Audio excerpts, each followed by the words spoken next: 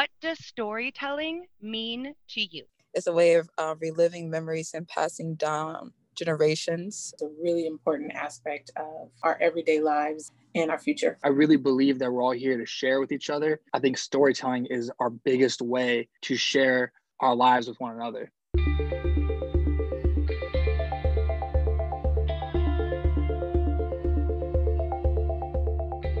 What is a story that has had the most impact on you? Hearing the experiences of, I'll say, my parents.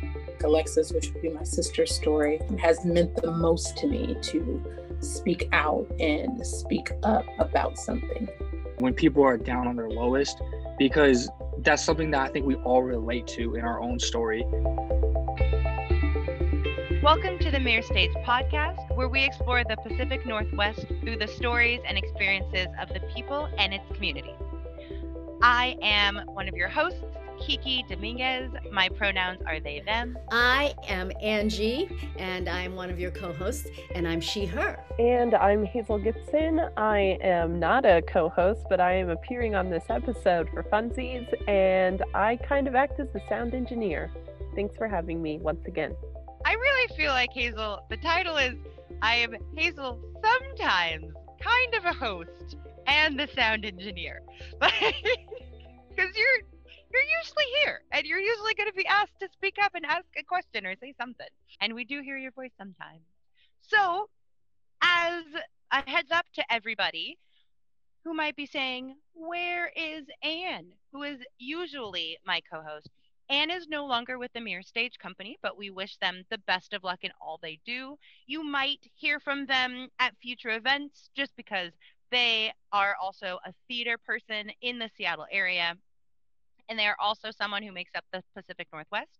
So we will probably have them come back and join us.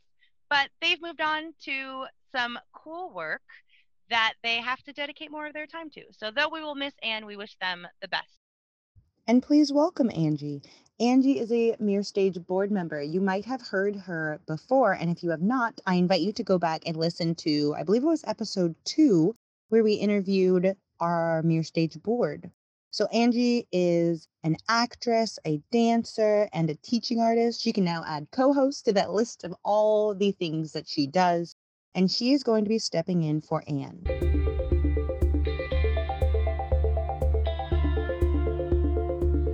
If you're enjoying our podcast, please feel free to make a tax-deductible donation to Mirror Stage via our website, mirrorstage.org, or you can text Play It Smart to 206-888-6477, and you can make a donation right from your phone.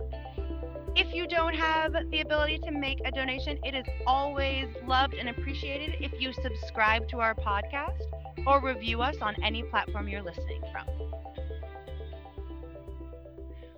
The topic of our show today is our first of our South Seattle stories, an interview project that's going to explore the origin stories of unique individuals who use their skills to contribute to the community of South Seattle.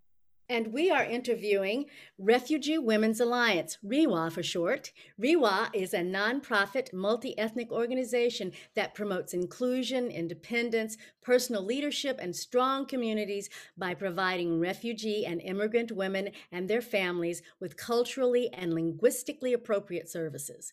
REWA advocates for social justice, public policy changes, and equal access to services while respecting cultural values and the right to self-determination. So I'm going to give a little bit of history about my relationship with REWA. So I also work with the Seattle Repertory Theater, and through them there is a program called Public Works, and it's the Seattle Public Works program, and that is really a community outreach program. And one of the things that I first did with them was work with REWA in their Early Learning Center. And the Early Learning Center is the preschool program.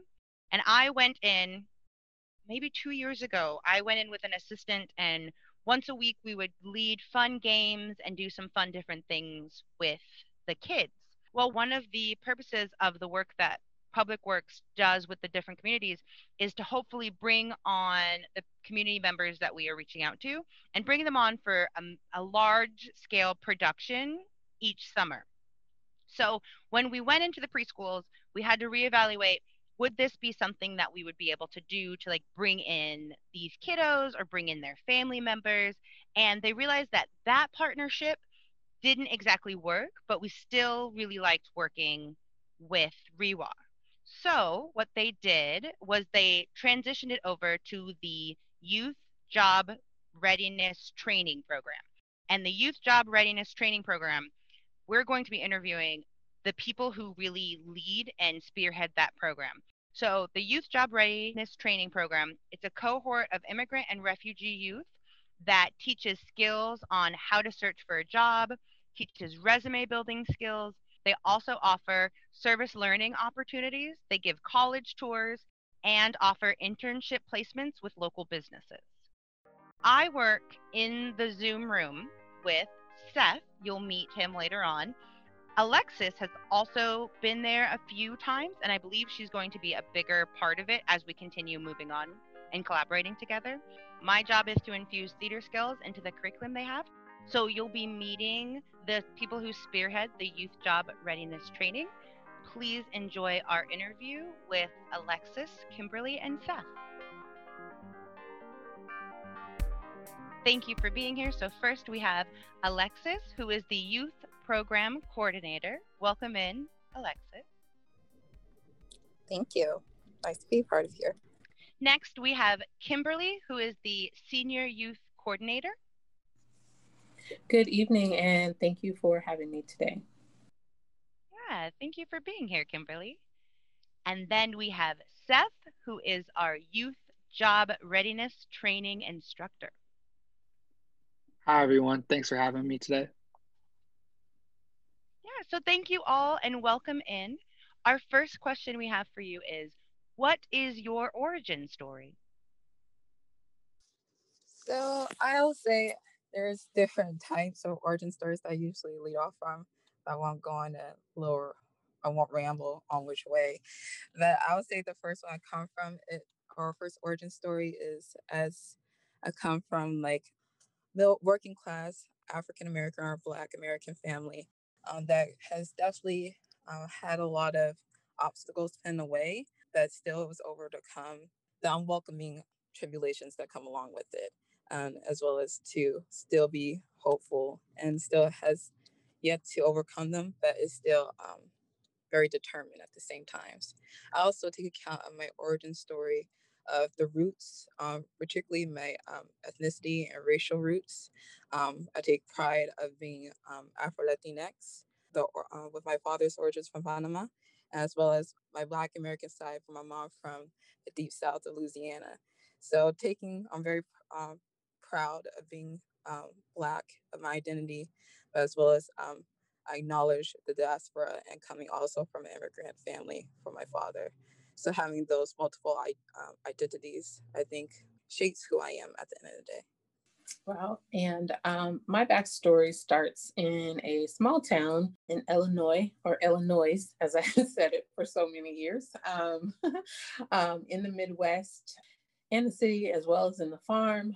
I spent a lot of time with my grandmother and just playing in the street, because you could do that back then, and staying out until the street lights came on, and getting in trouble if you didn't get from your friend's house on time. And then at the age of 14, my parents decided that they didn't want the small town life anymore. And so they whisked us away to Seattle, Washington, where we'd never seen another culture outside of one Caucasian family that went to the school, elementary school that I attended, and saw more of that as I went to high school. But I'd never encountered any other ethnicity until I moved to Seattle. And so that was a big change. And at the time, we moved to Covington area in Kent, Washington, in which it was pretty much all farm country then. And so I was in shock as a teenager. And then about 18, I moved to the city on my own.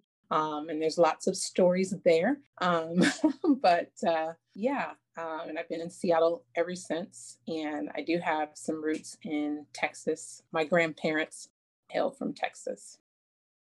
So my origin story is I feel like it's tough to tell a little bit. I was born in Seattle. I was raised in West Seattle. So I really grew up around the city a lot. I went to school in Federal Way, which is just outside of Seattle. I commuted every single day. It was just what my family was set up to do. So it was an interesting life, but it was definitely nothing that I really describe as a challenge. My father was adopted into his family, and my grandma was adopted. So that's kind of where I get at with the. It's tough to tell because I don't get to look back and talk to a lot of my family. There's not as much. So with my life growing up, I really clung to sports a lot to get my identity from and things like that. I played tons of sports, and that's what I was most passionate about in my community and things like that. And I think that's where I was able to get a lot of my origin from and learn about myself the most. When I went to Thomas Jefferson High School, and then I graduated from there and I went to Washington State University. So I didn't leave home too far. And then I moved back into the community and started working with REWA, trying to do my best to try and give back to the community that I feel like gave a lot to me. Yeah, that's kind of what my origin is. Hi, I haven't spoken yet. I'm Angie. Those are great stories. I was smiling from ear to ear. So I would like to know, what are some of the other things that inspire you? So what inspires me? I think when I take inspire, I usually say motivates. It keeps me pushing. And ironically, is I think in seeing the outlooks and outcomes of what's happened to particular communities, the things that have yet to be achieved really inspires me because we have not received what we deserve yet, particularly speaking out to the minority community in the US, people of color, people who have discriminated against any type of identity, and that's still working towards. That's what we still have to fight for. And I think I have an aspiration. So it's a lot of people think it's a distant future, but I think it's still achievable at the end of the day. And that's what keeps me pushing to see that equal opportunity given to all. Actually live by it instead of just having written down on a sheet of paper. I know what inspires me is really walking in what I believe to be my gifting and my purpose. Because if I'm inspired there, then that means that I can encourage and edify and comfort others, which is what I know that I am called to do. And so, with that, I absolutely love to serve others, whether it's here at REWA, serving on my team and the students that we work so hard for all of the time, or whether it's in my personal time where I'm, writing or, doing other podcasts or being on social media, doing lives or even TikToks here lately, sharing my story and encouraging others, building them up.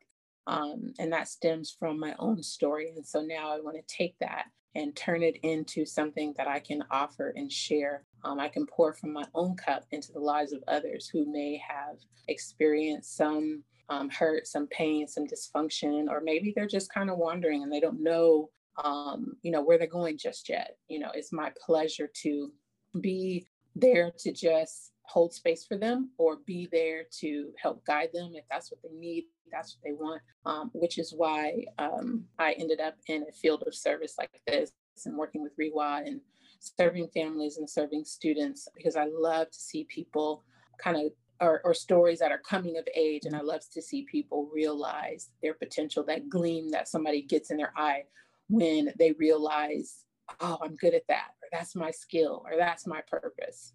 That's what I live for. That's amazing, Kim. And I love that word edify. It's such a great word. What inspires me is, I mean, we all work together, so it's very similar of wanting to give back and wanting to serve others. This idea of servant leadership and actively being in people's lives and trying to better other people's lives.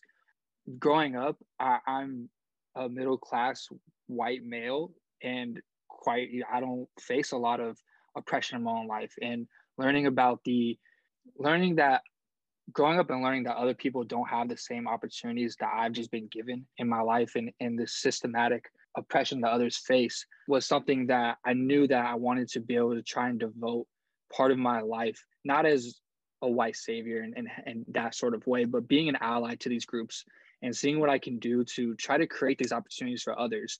Some of the most bright people that I've met, some amazing people, whether they were classmates or whether they're students of mine, are people that I know that if they are given the opportunity, they're going to be amazing. And like Kim said, being able to see it in their eyes and be able to hear them talk about what they aspire to be is really amazing.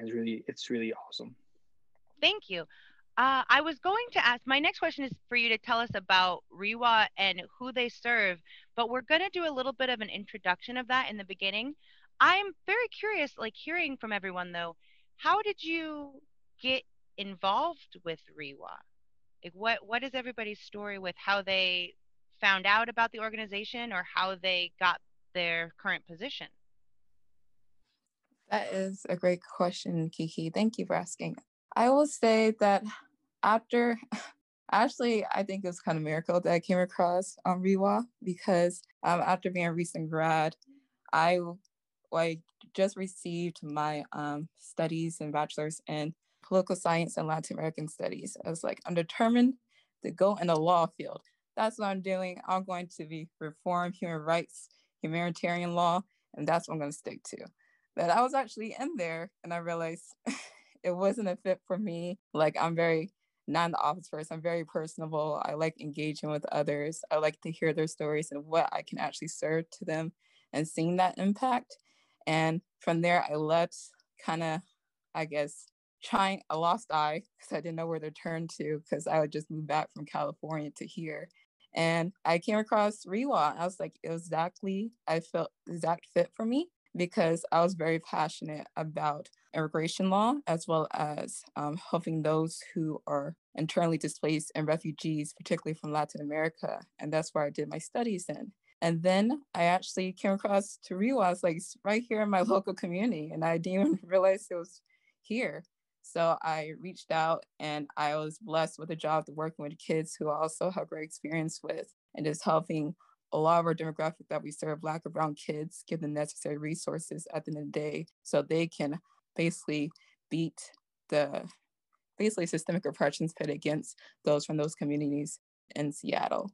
And I just stuck with Rewa. As we grow, I came into this role. I was the flex person, so I did everything where that needs to get done. I was there to support. And that's how I enter my role now as youth program coordinator. And I basically support all the youth programs and making sure everything goes well, it flows, the organization, connecting with families, seeing what they need, and just making sure that I can hit the marks where things that may fall through and just making sure everything goes afloat.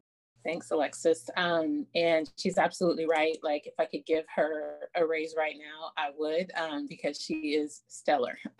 So I'm so grateful to be able to work with a group of great people and people who are so passionate. I worked in corporate America for several years and I moved from account management into human resources. And that is what I wanted to do. I was so passionate about it. I created one of the very first internships in the company that I worked for as an African-American woman. That company had never experienced that internal internships. And I brought students in from the city of Seattle to do work tours there. And so many different wonderful things that I got to do in corporate America. However, the politics were too great and the racism was too great. The microaggressions were too great for my soul to bear any longer. And so it worked out that I was able to take some time off and be able to think about what I really wanted. And so I started researching. I knew that I wanted to work for a nonprofit that was servicing students in some way. And like Alexis, it just kind of fell in my lap and reached out and was able to, of course, get an interview. And I was able to do something that I absolutely love, which is educate and coach and teach. And that is with students. So that met the mark for me. And I was doing project-based learning. And that program closed down right at the beginning of COVID-19. And I thought, oh my gosh, this cannot be happening. However, that worked in my favor. And I actually got a promotion during the pandemic. I was able to move into the youth manager program. And so I've been doing this now for about, I want to say 6 months, maybe almost 6 months now. But it's been absolutely amazing for me to use my KSAs to help this program run strong, and to be able to serve our students and our communities and the staff as well. Yeah, absolutely. I agree that working with so many amazing people and so many passionate people is just so great, so fun. And again, I just want to speak to like what Kim said. Alexis keeps my head on. Like I would be running around like crazy if it wasn't for Alexis, and Kim too. Kim has really done an amazing job since she stepped into this role. My background is very heavily leadership based. I did some leadership stuff in high school, but when I went to college, that's really where I grew the most as an individual. I started becoming a part of different organizations that did different things in the community service things I worked with BSU and things like that. I ended up mentoring a lot of students. I was a part of these leadership programs. I ran my own leadership program for about a year. And those programs were very heavily focused on social justice and social change, being able to teach and facilitate programs and workshops like that to college students and young adults in those communities. And that was what I enjoyed the most. That's what I loved the most. That's what I was most passionate about. And I really decided that I wanted to be devoting more of my life to it. And I wanted to spend more time doing that. And I decided to step away from college for a little bit. And actually one of my close friends from high school had been at and she was just leaving. And she said, "Hey, I think you'd be great for this position." And I love the ability to develop curriculum and continue to work with students and really serve these students and this community. And so I feel Kim where it says just fell into my lap, but that's what it did. But it aligns so much with my passions and my goals. Those stories really lined up about telling us what you do and who you serve a lot. But I would also like to know, so you gave us a little bit of what your roles are, but what would that look like on a normal day, and what would it look like with COVID now? How does that work? How does your role work? Well, let me tell you, Angie, it's not easy. That's for sure. It wasn't easy before. Now it's like 10 times worse, but we still are able to make it day by day. Especially it's difficult working with kids. I definitely have to take time to praise the teachers who are able to get on the computer and still teach a massive class of students, along with our own instructors, and how it's hard to just grasp that attention and making sure they actually understand and comprehend the lesson at the end of the day. It's no longer personable, but we still have resources and tools that we try to use. We actively have to communicate through phone and email. There's no reason why you can't answer your email because you're reliant on it nowadays, as well as just reaching out to the families and knowing them as much as we can because they have their own lives or try to get means by, especially during COVID. So we have to be on top of it. We have to make sure, do you need this? Do you need that? Do you need a food stamps card? Do you need transportation? And we did that before, but there has to be more follow-up. So there's a quickness that has to be implemented, as well as effective communication as a team. I think we have come together, as well as the REWA staff, to be more work as one, because if there's no common understanding, things won't work out and the clients and our students won't receive those necessities they need at the end of the day. So we were able to do it remotely. It's not easy, but just working as a team at the end of the day to fill the needs of our students and families. Thank you, Alexis. I have to agree, it has been quite different to serve my team and the students remotely. I have days where it just feels super successful. And then I have days like yesterday when my eyeballs are burning and I don't want to look at another screen, no matter what it is. So that transition has been difficult, but REWA as a whole and the youth staff has definitely, rose to the occasion by really creating order and having a passion, letting that passion guide them to show up, to keep showing up no matter what.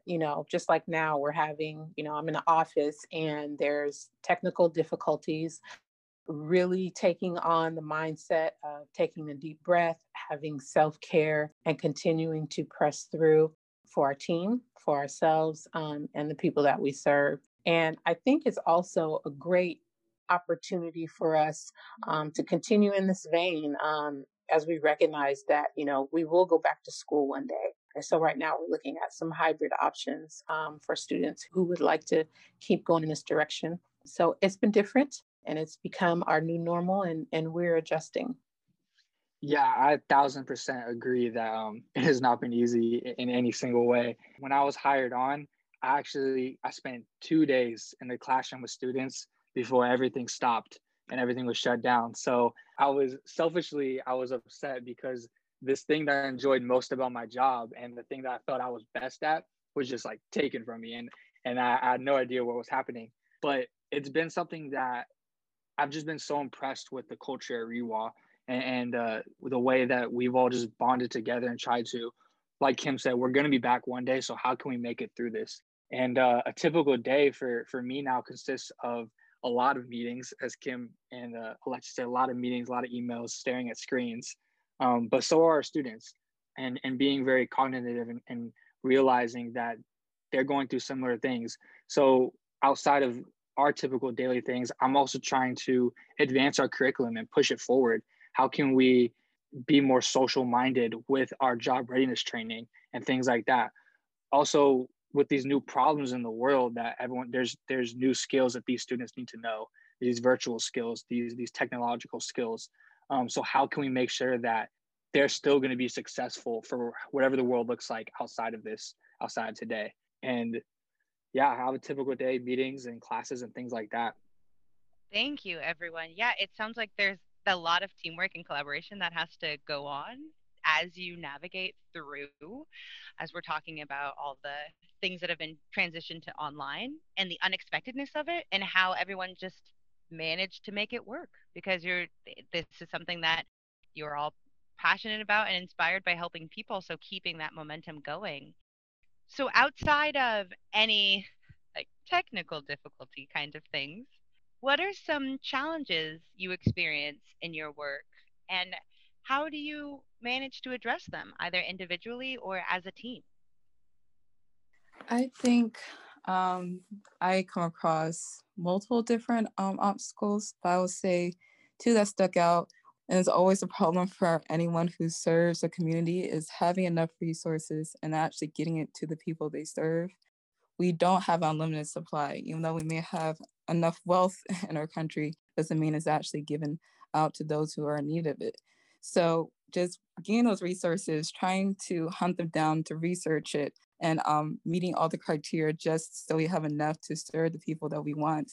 It is hard, but we are able, having a team, to have multiple outlooks of it and perspectives and connections to just remind people of our purpose at the end of the day, that we're here to serve a community that's often overlooked and neglected at the end of the day.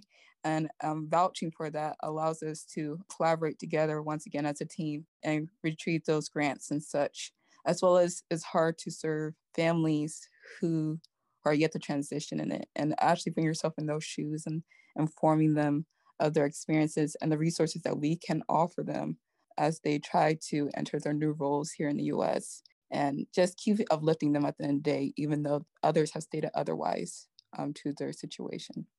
I think from my perspective, for me, it's challenging for me to feel like, gosh, is my team getting everything that they need? Our team went through some transition last year. And so it's really imperative and important to me that they have what they need at their fingertips and that they are taking care of themselves. Like self-care is an absolute must as we've transitioned into virtual learning. And just, thinking about, is my team taken care of? Do they have what they need? Do they have the professional development they need? Am I keeping them abreast of sometimes changes that feel like they're changing daily? So that has really been a challenge for me, in addition to managing, contracts where, COVID-19 has caused delays and just having to wait it out until it gets done, and then training and retraining in some areas, which is necessary. It's a must. It's all a part of change. So I think for me and my role is the challenge has come from navigating that change, ultimately adapting, but navigating those changes and just assuring that, once I hit my own couch at night, that, have I served my team well? And do they have what they need to do their jobs and to serve the students that they serve? Yeah, absolutely. I think serving is just so important, especially in this time. I know that challenges that I have at REWA from my own personal life have just been the fact that COVID seems to have just disrupted everything. I was a new team member, and with this new group of people, how can I get my teammates to make sure that they trust me working with these organizations and working with our clients and our students?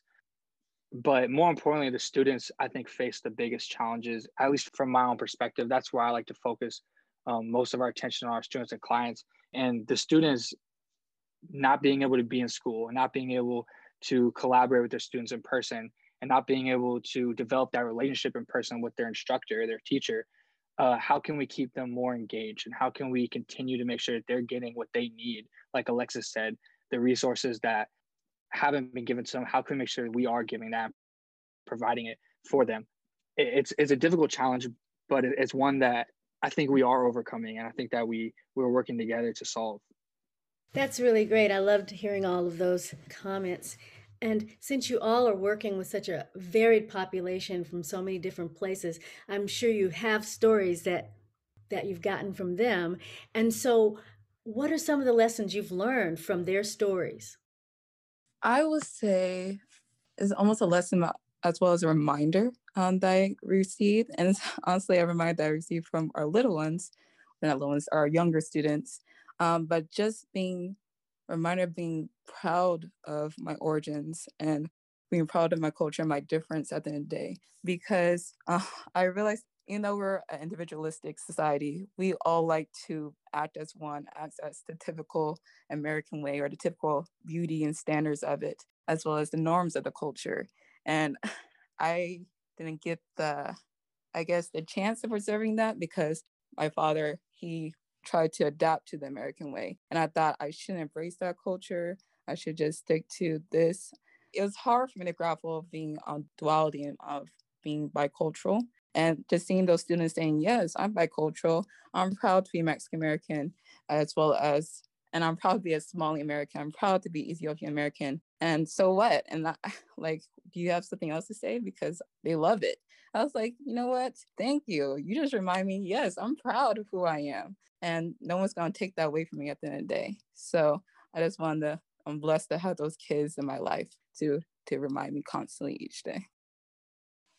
I totally agree with Alexis. I just get a smile on my face thinking about the students that I have gotten an opportunity to work with. And one particular student stands out to me. And he also reminded me that you can go through many different things. And he moved here from Kenya and went to a local school here in South Seattle. And just his presence and deciding to show up every day in spite of those challenges and participate. There was so many different reasons why, he wouldn't participate, or he could have had a chip on his shoulder, but he opted to not only participate, but push past those barriers and really show up in a strong way and an authentic way is what, I really took away from my time with him. He ended up being in one of our newsletters, and just his presence was amazing. And it reminded me that that's one of the things that changes our sphere of influence on the daily and can ultimately change those, that we work with and in our world, is that what we need is for each other to persevere if we can, be present and be authentic. And that's what I've learned from that student in particular and other students. That's amazing. And you took the word right out of my mouth, Kim. Perseverance was what I was going to say. Is probably the biggest lesson that I've learned from this community. A community that already has their own personal challenges and life that they live. And then COVID coming in and being this extra weight that they have to carry or have this extra barrier they have to overcome. And just the way that our students continue to show up to class and to collaborate and to learn and to be engaged. is just an amazing lesson of perseverance, and that a reminder, as Alexis said, that they're so amazing and so awesome, and there's so many great things that they can and will achieve, and they just continue to persevere. And there's nothing of these barriers such as COVID or things like that that's really going to do anything but slow them down. It's not going to stop their goals or their ambitions. Thank you, everyone. So, I have another question about how can people get involved? What do you all need? Do you need resources and supplies? Are there volunteer opportunities, both in person or online? What can our audience do to get involved? Yes, that is a wonderful question. People can get involved multiple ways, but those are the two ways: donations, as well as being involved in events, supporting and showing out for the community at the end of the day, as well as we have volunteering opportunities on our website. But from not only what you can be involved in REWAs, I want to speak upon, but how you can be involved as a community is to actively educate yourself on what's happening for those who come from different backgrounds, who are part of the immigrant community, who are undocumented, who are refugees and asylum seekers. They are constantly are afflicted by different struggles each day, especially politically wise. So it's taking up, educating yourself, standing out and take action, be aware of not just, I want to say protests, but rallies are people who are coming together and trying to come up with reforms policy in those regards. I actually encourage people in those ways to not just volunteer and be complacent, but as well as come together as one to vouch and basically support these communities. Absolutely. I would just parrot Alexis on that. Individual donors, that's of a great help. People donate all types of supplies to REWA to assist our families. We have received, anything from soap to laptops. And so it's all needed and all necessary. Again, you could go to the website and find volunteer opportunities. One thing that really sticks out for me right now is volunteers in our classrooms, or guest speakers in our classrooms for our students. For example, our young students, 3rd through the 5th grade, they're in a STEM program, a STEM-based program right now. And so, maybe a person in technology would like to volunteer to speak to those kids so that they could see, hey, I'm represented in this career, and they could volunteer that way. And the same with our high school students. We love to have guest speakers come in so that students can ultimately see that I'm here right now, but I'm inspired to go the rest of the way by hearing or seeing somebody else that looks like me. Absolutely. I don't think there's a wrong way to get involved. There's tons of ways to be involved with REWA. And I'm going to speak more so to our YGRT program, which is our high school age students.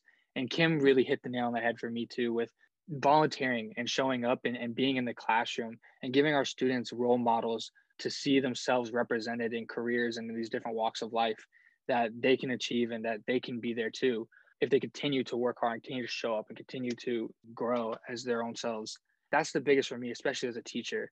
Just continue to have guest speakers come in and have these students be more connected with their communities and with other people in the area that can help them network and get to the next spot, their next goal in life. But having those role models and having those people that can create that relationship with the student in the classroom is one of the most important things for me as an instructor. That's wonderful. There's so many things that you've all said today. All of your stories really make me want to take away the perseverance piece.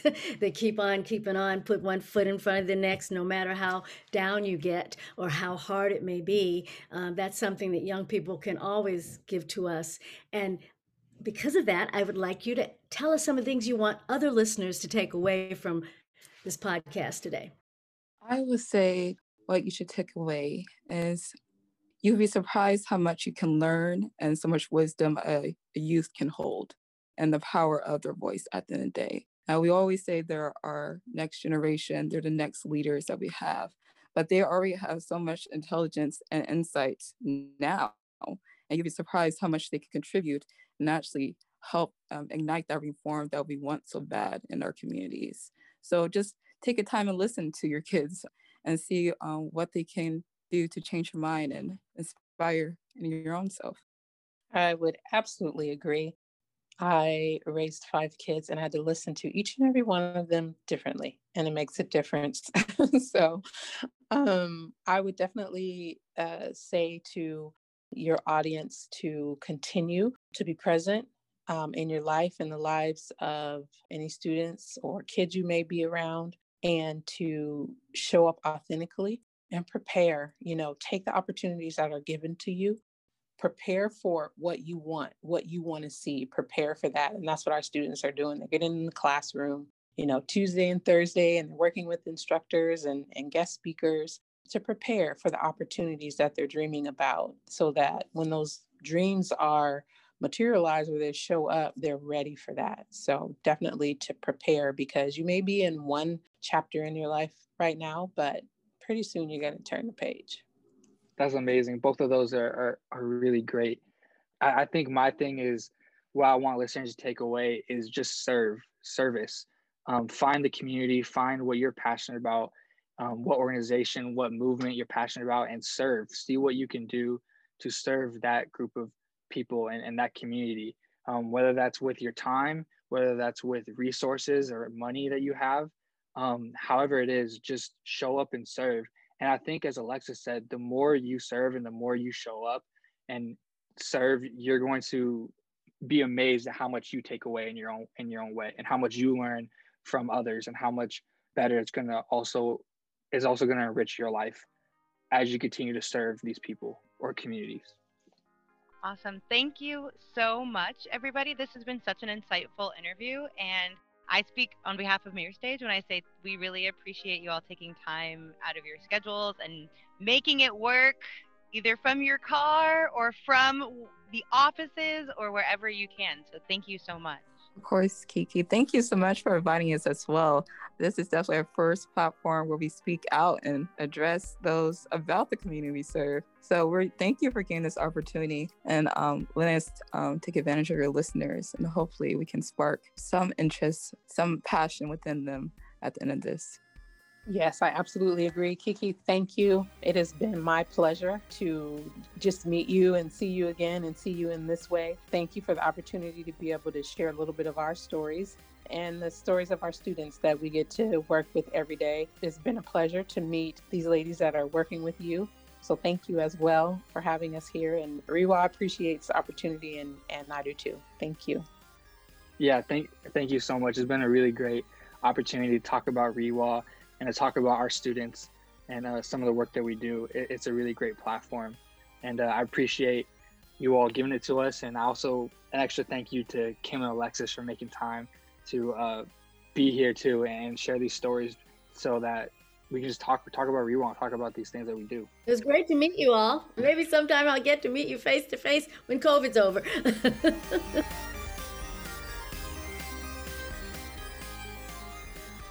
Excellent. All right. That was so great. That was good. The stories were so good. I was just smiling. I was like, oh, I could have listened to them talk all night, Yes, agreed. I was like, we could jump in right now with our reflections, because that's kind of what this is going to turn into. But I want to say, how they interpreted all these different questions was really interesting, because I remember getting that question and seeing that of like, what story has had the most impact on you? And I was thinking for myself, well, what story would that be for me? And thinking about like a book, and then just hearing them answer, oh, the stories that I hear on a daily basis, the stories I get from peers and people I work with, and the story of my sister. I was just like, oh, this is so good. I love how storytelling is different to everybody. Yeah, and it was very immediate because they're getting it from people every day, not from a book or not from a newspaper article or anything like that, but from real life every day that the clientele and the students that they work with. And those, I think, are sometimes the most impactful stories that you're getting straight from a person's challenges, or even, celebrations, from their celebrations of themselves and their culture and everything else. So yeah, and they are such a strong team. Like, I just really appreciated how giving everybody was to each other for space and time, as well as really hyping each other up and talking about how they really all work together to create these programs to problem solve any issues that come up and to continue to strive and do better for themselves, for the community that they're serving. Yeah, I was impressed with their it seemed like they were a strong group of people that worked together, and they and their strengths kind of overlapped and connected. And I don't know, it's just it seemed like it would be a great place to work. You know, it made me want to work with them. They just seem so great and wonderful and giving and open. I can't think of a better place to work than having coworkers like that. Yeah, and I really liked what they were saying about how stories help gain understanding and empathy towards one another and learning about each other. And I think that really just ties back into what I'm always talking about with the Mere Stage mission and how we're using storytelling in that way. And just to hear them express that that is how they see storytelling and why that is so important to them, it just made me happy. I'm just like, we're all over the place trying to use stories in different ways to learn about ourselves and about each other. Sometimes I start to not feel that what's going on or what I'm doing or is all that important. But then you listen to other people's stories and the whole idea of perseverance and the way it helps you continue and gives you support and strength. It really is an important aspect of life that we need to keep, because we have all of this information coming to us from so many different areas, so much media we're taking in, that it's really nice to know that just sitting down and listening to a person talk about themselves, talk about what they do, talk about what inspires them is wonderful. It's so much more immediate, and it makes your heart warm in a way that just seeing a TV or media or being on Facebook or doesn't do. And having that immediacy of listening to someone the way we used to do around the fire when there was no other media but just us telling our stories, it's a wonderful thing. And it does really tie into the Mirror Stage mission. I wanted to chime in here, if I may, Kiki and Angie. Like you said about stories around the fire, that used to be so important, and like now we're just overwhelmed and overwashed by all of this content all the time, and there's just such a huge removal from it.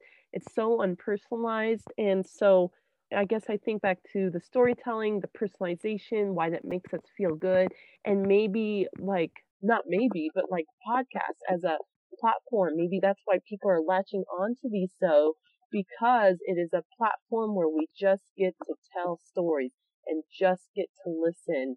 And I don't know, just you saying that made me like reconnect with why we're doing this. And it just made me appreciate it so much. So it's going back almost, back to radio days. You're going back to the time when you would sit with your family. There was no TV. So you would sit around the radio plays, and people would do radio plays, and the news would be on. And that's what the podcast is simulating. It's the same thing. It's just a modern day version of, the radio. It's really, I mean, that just sort of hit me now that, oh yeah, this is like radio plays, radio stories. We're just doing it that way, doing it the 21st century way. So yeah, it's great. Now for our call to action. So I wanted to have our call to action be about REWAP, because one thing I really appreciated that was said towards the end there was you can serve by using your time, any money, or any resources that you have. So it doesn't have to just be make a donation. It can be you can serve using your time. If you have the spare time to volunteer to do anything with them, you can find out more information at rewa.org, and that is spelled REWA.org. And that, as always, will be in our show notes. But one of the things I saw when I was looking up kind of what you can do to be a volunteer, one of the things they need right now is people to volunteer for their citizenship class. So they are looking for teachers. And like they were saying, if you have the time, please come in and be a speaker. And I don't think it's actually coming in because everything is on Zoom right now. So just lending an hour to be a speaker and go in and talk to them would also probably be greatly appreciated. And you'll find all that information in our show notes. And do you know what kind of speakers they're looking for, and what are the subjects that they would like to have speakers on? It seems open. It seems like they just want people in the community to come out and tell, like we've been talking about this, about like different stories, just come out and tell their stories so we can see all the different kinds of people in the community, the different work that they do, the different things that they're passionate about, to just start to give these people and these kids, because a lot of who we were talking to all works with the youth. So I think these ones are specifically to get the youth more involved and more curious about what different things they can learn and do. And you mentioned helping with the classes online. I'm assuming, do they need certified teachers? Yes, I am looking right now.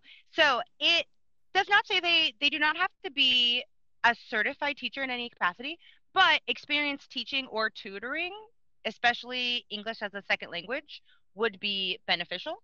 But they are interested in, and anyone who's interested in helping out with them. And I'm sure if you went online and you saw something that you wanted to help out with, they would definitely try to get you involved in some fashion.